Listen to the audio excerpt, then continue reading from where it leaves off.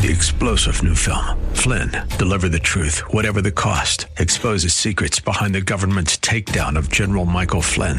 Flynn knew what the intel world had been up to. He ordered the first audit of the use of contractors. This set off alarm bells. He told the truth. He was the most dangerous person for Donald Trump to hire. They had to get rid of Flynn. Flynn, deliver the truth, whatever the cost. Available now. Watch it today. Go to salemnow.com. salemnow.com. Pastor Keith Crosby of Hillside Church. But David won't take his eyes off of her, and he begins to run through. He's tempted and carried away by his own desires, and it gives birth to death. Adultery and death, adultery and murder. Identify, detach, and discard. There are some things that cannot be in your life. You've got to set your mind above on the things of God, not the things of earth.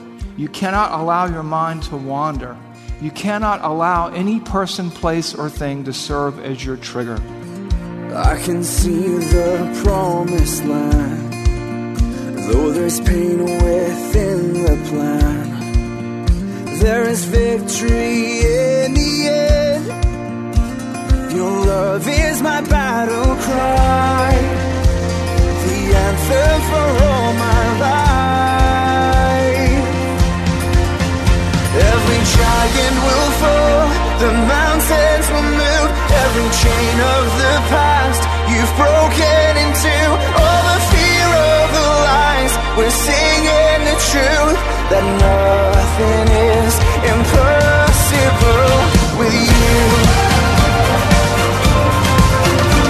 Oh, nothing is impossible. Hello and welcome to today's edition of Grace to Live with Keith Crosby, Senior Pastor at Hillside Church in San Jose, California. We are so happy that you've chosen to spend time with us on the program today. And as always, we would encourage you to follow along with us in your Bibles if you can. On today's broadcast, Pastor Keith continues our walk through the Sermon on the Mount with his Successful Kingdom Living teaching series. So if you have your Bibles, please turn with us today to the Gospel of Matthew, Chapter 5. Now here's Pastor Keith with today's study. Father, we thank you. We thank you for the Sermon on the Mount. Thank you for Christ making his way clear to us, Lord, that it's not about what we do for him, but what he's done for us and how that changes us from the inside out and changes the way that we think, live, and speak. And so, Father, as we move into this next installment of Right Side Up Living in an Upside Down World, Lord, as we move into this message today, Lord, successful kingdom living, Lord, help us. Lord, help us to live successfully before this dying world, to successfully point people to Christ through our conduct, with our lips and our lives, Lord. Help us to not just be hearers of the word, but doers, and help us, Lord, to take in and drink deeply of what Jesus has to say this sermon. We pray this in Jesus. Amen. All right, today's message carries on the same thought process from last week's message. Last week, the message is entitled, This Changes Everything, an Encounter with Christ. Salvation changes everything. It changes everything about us. And we're going to continue with this theme this week. You've heard me say it before, right thinking leads to right attitudes, actions, words, and deeds. And this is why Jesus often said, as a man or a woman thinks within himself, so he is. Or that's why he warned in Matthew 15:19 that out of the mind flow evil thoughts, murder, adultery, sexual immorality, theft, false witness, and slander. A lot of times we work on the outside of the cup, but we forget to work on the inside of the cup. And Christ, when we receive Jesus, as we say, in our heart, and as we drink him in, as we receive salvation, the Spirit of God comes to dwell within us and enables and empowers us to live out our faith in a compelling way. And the Sermon on the Mount is all about what that looks like. The Sermon on the Mount is about inside-out living, is about living out your faith. And as we become more like Christ and less like ourselves, the Spirit of God polishes us up. He sands off the rough edges. There are things that have to go in our lives. And that's what you're going to see in today's passage.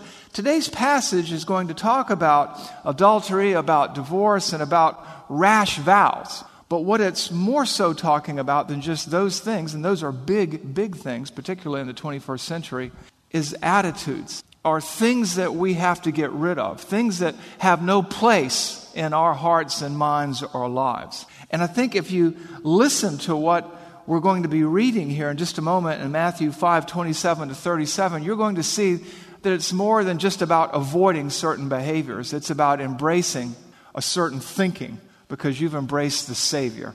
So let's read Matthew 5:27 to 37 and see what the Word of God has to say to us. You've heard it was said, you shall not commit adultery. But I say to you that everyone who looks at a woman with lustful intent has already committed adultery with her in his heart. If your right eye causes you to sin, tear it out and throw it away. For it is better that you lose one of your members, one of your body parts, than your whole body be thrown into hell. And if your right hand causes you to sin, cut it off and throw it away. For it is better if you lose one of your members than your whole body go into hell. It was also said, whoever divorces his wife, let him give her a certificate of divorce. But I say to you, everyone who divorces his wife, except on the ground of sexual immorality, makes her commit adultery, and whoever marries a divorced woman commits adultery. Again, you have heard that it was said to those of old, you shall not swear falsely, but shall perform to the Lord what you have sworn. But I say to you, do not take an oath at all, either by heaven, for it is the throne of God, or by the earth, for it is his footstool, or by Jerusalem, for it is the city of the great king. And do not take an oath by your head, for you cannot make one hair white or black. Let what you say be simply yes or no. Anything more than this is from the evil one. What is going on here? This is a continuation of the Sermon on the Mount. Jesus is laying out his manifesto, his constitution for the kingdom of heaven. And what is he doing? What is he saying? What's he mean? Well, in confronting the shallow practices of the Pharisees, we know that he's clarifying the law, the Word of God, the law and the prophets. Remember, he said, I haven't come to abolish the law and the prophets, but to fulfill them. Not one stroke will pass from the law until all is fulfilled. Jesus isn't there to change the rules of the game. He's there to change their understanding of God and his ways, because the Pharisees had hollowed out the law. The Sadducees, the scribes, the Jewish leadership had just made it a series of do's and don'ts. And if you can avoid these behaviors, you'll be right with God. It's okay to hate somebody's guts, just don't kill them. Well, that's not right. And that's what he's saying earlier. He's saying that's not right. Just because you don't have the guts to carry out your activities, to carry out your intent, doesn't mean you're right with God. And he's saying that here about adultery. He's talking about attitudes toward marriage and divorce, and he's talking about making rash vows and the thinking and the heart condition and the mindsets that underlie them. So in today's passage, Jesus provides us with insight into the principles and heart conditions that undergird, that make possible, that empower successful kingdom living as we live out our life in this fallen, broken world as Christ's followers, as we function as salt and light. And successful kingdom living really requires us to be salt and light. We're to stand out, not to blend in with the culture. We're to look and to live differently. And so as we look at this passage, we can, I believe, distill 3 initiatives that we have to take in order to live out our faith in this fallen, broken world, in order to be or become salt and light to a world that desperately needs hope, help, and healing. And so let's talk about this first initiative.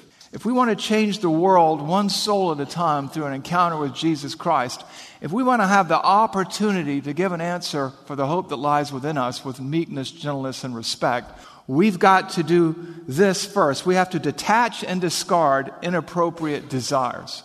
There are just some things we can't entertain. There are just some things that cannot be in us and with us. And so we have to detach and discard inappropriate desires.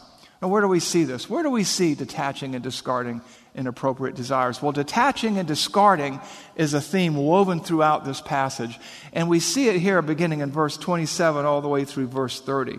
You have heard that it was said, you shall not commit adultery. But I say to you that everyone who looks at a woman with lustful intent has already committed adultery with her in his heart. Look at verse 29. If your right eye causes you to sin, tear it out and throw it away. For it is better that you lose one of your members than your whole body be thrown into hell. Detach and discard. If your right hand causes you to sin, cut it off and throw it away. detach and discard. For it is better that you lose one of your members, one of your body parts, than your whole body be thrown into hell. He's talking about triggers here. In our culture, we carry everything to the extreme. Trigger this, trigger that, somebody. But what he's talking about is a legitimate kind of trigger. It's not merely good enough to avoid adulterous actions.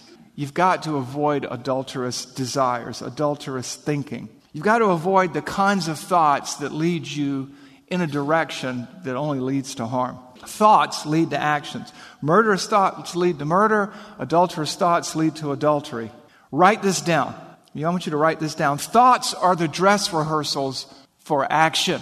Or you could say it this way. Thoughts are the dress rehearsal of action. The birthplace of adultery and all wrong and harmful actions is in the mind, where desires are conceived and nourished, and where they develop and where they germinate and come forth. James talks about this in James chapter 1, verses 13 through 16.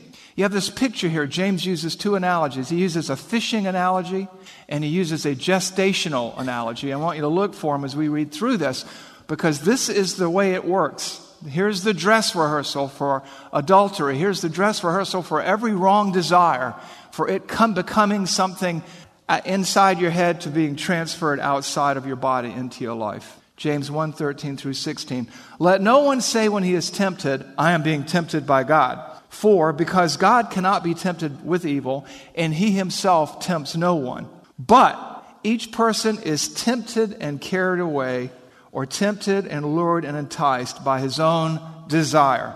Then when desire has conceived, it gives birth to sin. And when sin is fully grown, it brings forth death. Do not be deceived, my beloved brethren. What's going on here? We lure ourselves into trouble. We can't say, as somebody said long ago, the devil made me do it. It's not about that. It's about the thoughts that we entertain. Sometimes you have a passing thought and you put it out of your mind. Other times you turn it over in your mind. And that's what he's talking about here. There's this, James uses, when you read the book of James, he uses a lot of wonderful analogies. And he uses this picture of a fish being lured toward the bait that he knows is going to kill him.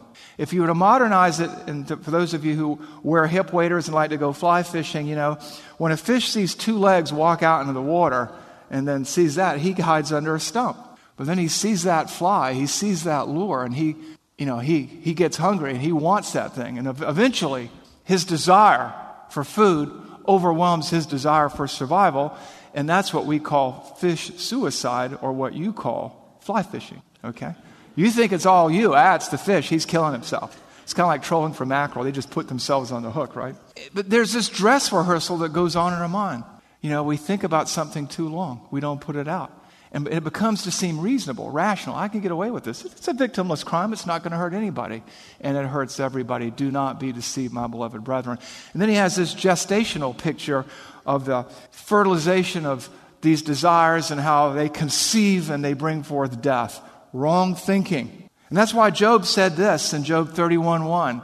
Talks about, I have made a covenant with my eyes. How then could I gaze at a virgin? Another translation is, how could I gaze at a young woman? And basically, Job is an older man, and he knows there are just some thoughts, some attitudes, some desires he can't entertain. He made a promise to himself that he's not going to look at a younger woman. That he's not going to even put himself in a position to have wrong thoughts, wrong desires. He won't gaze. That word gaze there is critical, because it's not that there's a younger woman.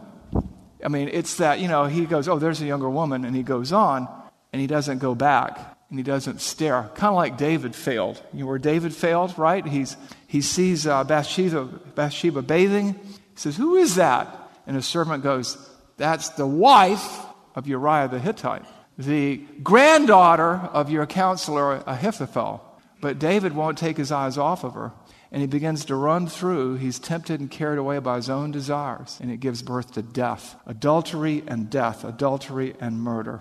Identify, detach, and discard. There are some things that cannot be in your life. You've got to set your mind above on the things of God, not the things of earth. You cannot allow your mind to wander. You cannot allow any person, place, or thing to serve as your trigger.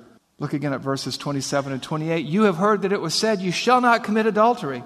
But I say to you, everyone who looks at a woman with lustful intent with the wrong desire has already committed adultery with her in his heart. You know, John Piper says you've got a 6-second rule. When a wrong desire enters your mind, you've got to turn your mind somewhere else. You've got to move fast. That's the difference between gazing and dwelling.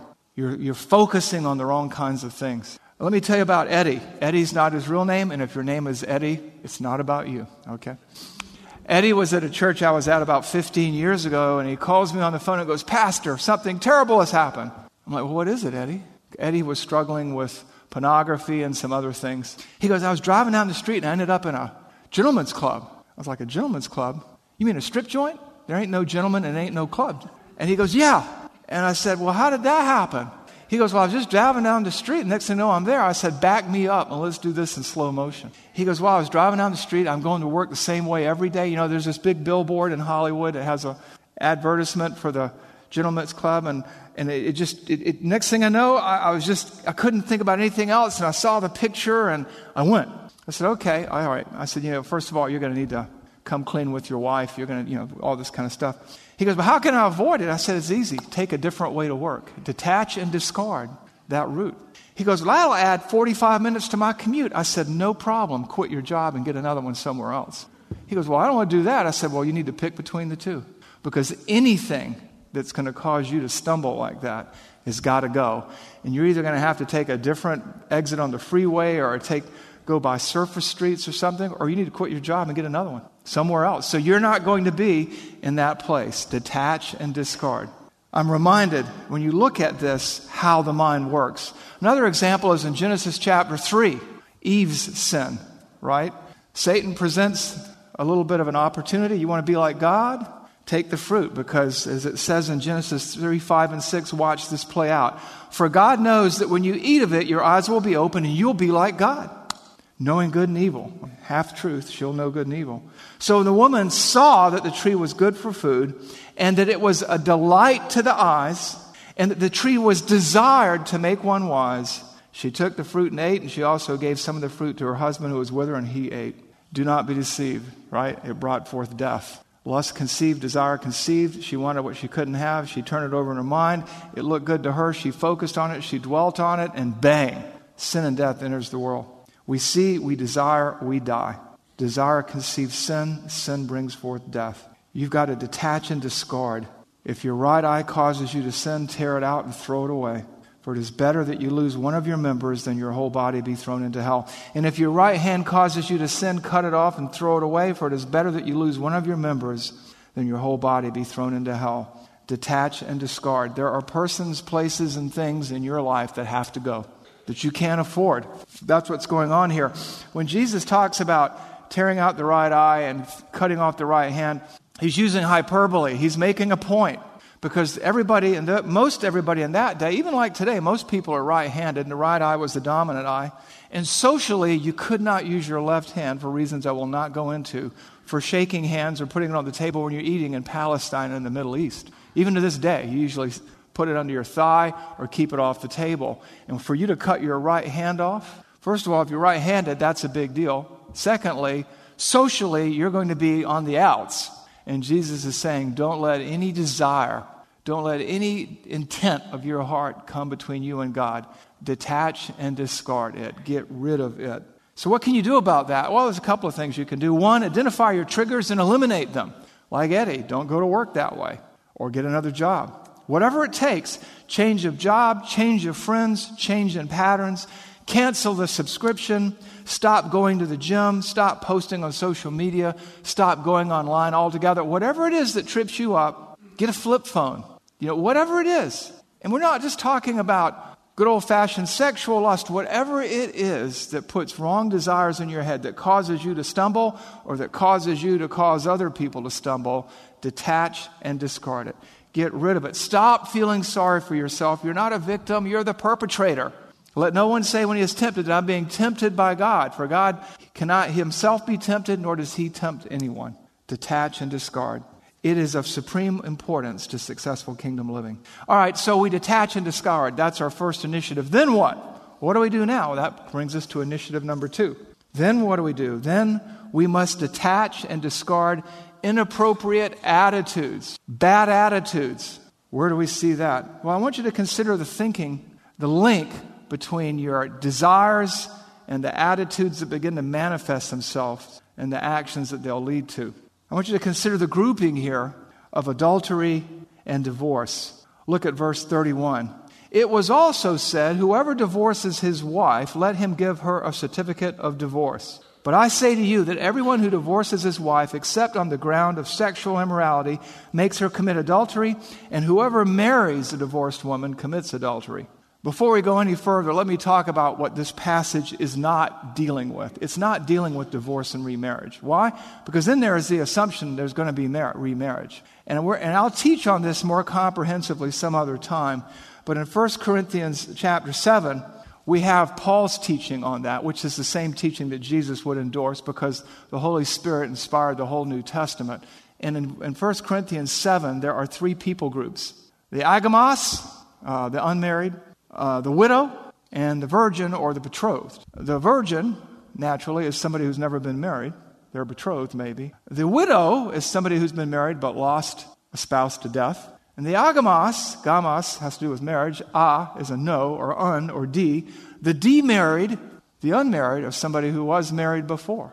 And Paul gives all the requirements there that God has about marriage, divorce, and remarriage. And we'll get into that some other time. But what we're teaching about here are attitudes. And in the Jewish law, they said, you know what? There were two schools of thinking.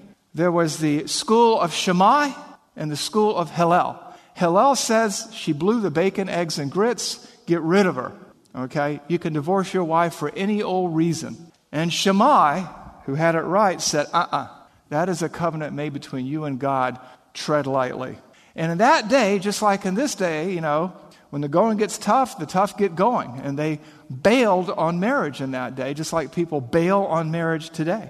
Marriage is difficult. It's one of the most glorious things you'll ever do, and one of the most difficult things. I want you to look at how this plays out here. I want you to listen to the Pharisees' thinking in Matthew 19, 1 through 11. And the Pharisees came up to him and tested him by asking, is it lawful to divorce one's wife for any cause? See the attitude there? Any cause? He answered, have you not read that he who created them from the beginning made them male and female? And said, therefore a man shall leave his father and mother and hold fast to his wife, and the two shall become one flesh. So they are no longer two, but one flesh. What therefore God has joined together, let not man separate. They said to him, then why did Moses command one to give a certificate of divorce and to send her away?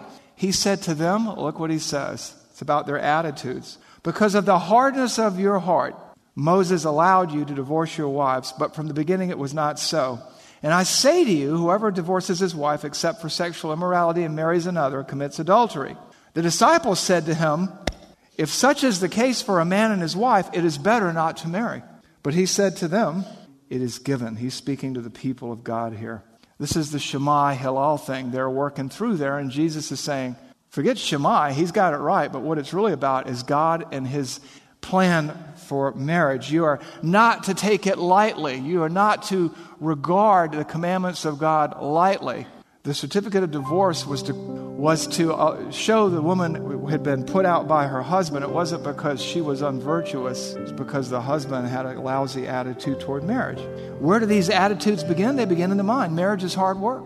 You get glued together to another sinner, and you're with them pretty much 24/7, 365 days a year without weekends off. And when you put two sinners together, sin increases exponentially. Add a couple of kids to the scenario, more exponential sin. Marriage is the most glorious thing you'll ever do and the hardest job you'll ever have.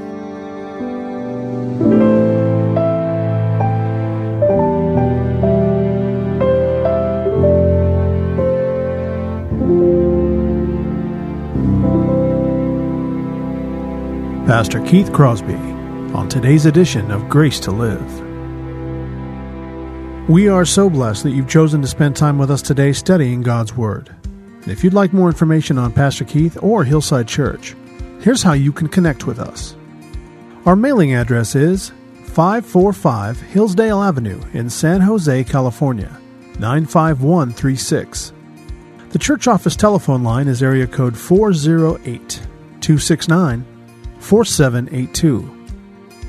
And you can connect with us on our website, which is gracetoliveradio.org. There you can check out archived messages of past sermons and also listen to Pastor Keith's weekly blog. And please remember that the Grace to Live radio program is a listener-supported ministry outreach of Hillside Church if you'd like to partner with us financially. Again, all of these things are available to you on our website, gracetoliveradio.org. Also, I'd like to remind you that Pastor Keith and the staff here at Hillside always look forward to hearing from you. So if you'd like to drop us a note, you can email us here at keith@hillside.org and also at jono@hillside.org. That's JONO@hillside.org. Well, we hope that you'll join us again next time for Grace to Live. But until then, I'm your host, Kevin Reeves, and on behalf of Pastor Keith and everyone here at Hillside Church, it is our prayer that the Lord will richly bless you. And thanks for listening. Every giant will fall, the mountains will move, every chain of the past you've broken into. All the fear, all the lies, we're singing the truth, that nothing is impossible with you. Oh, nothing is impossible.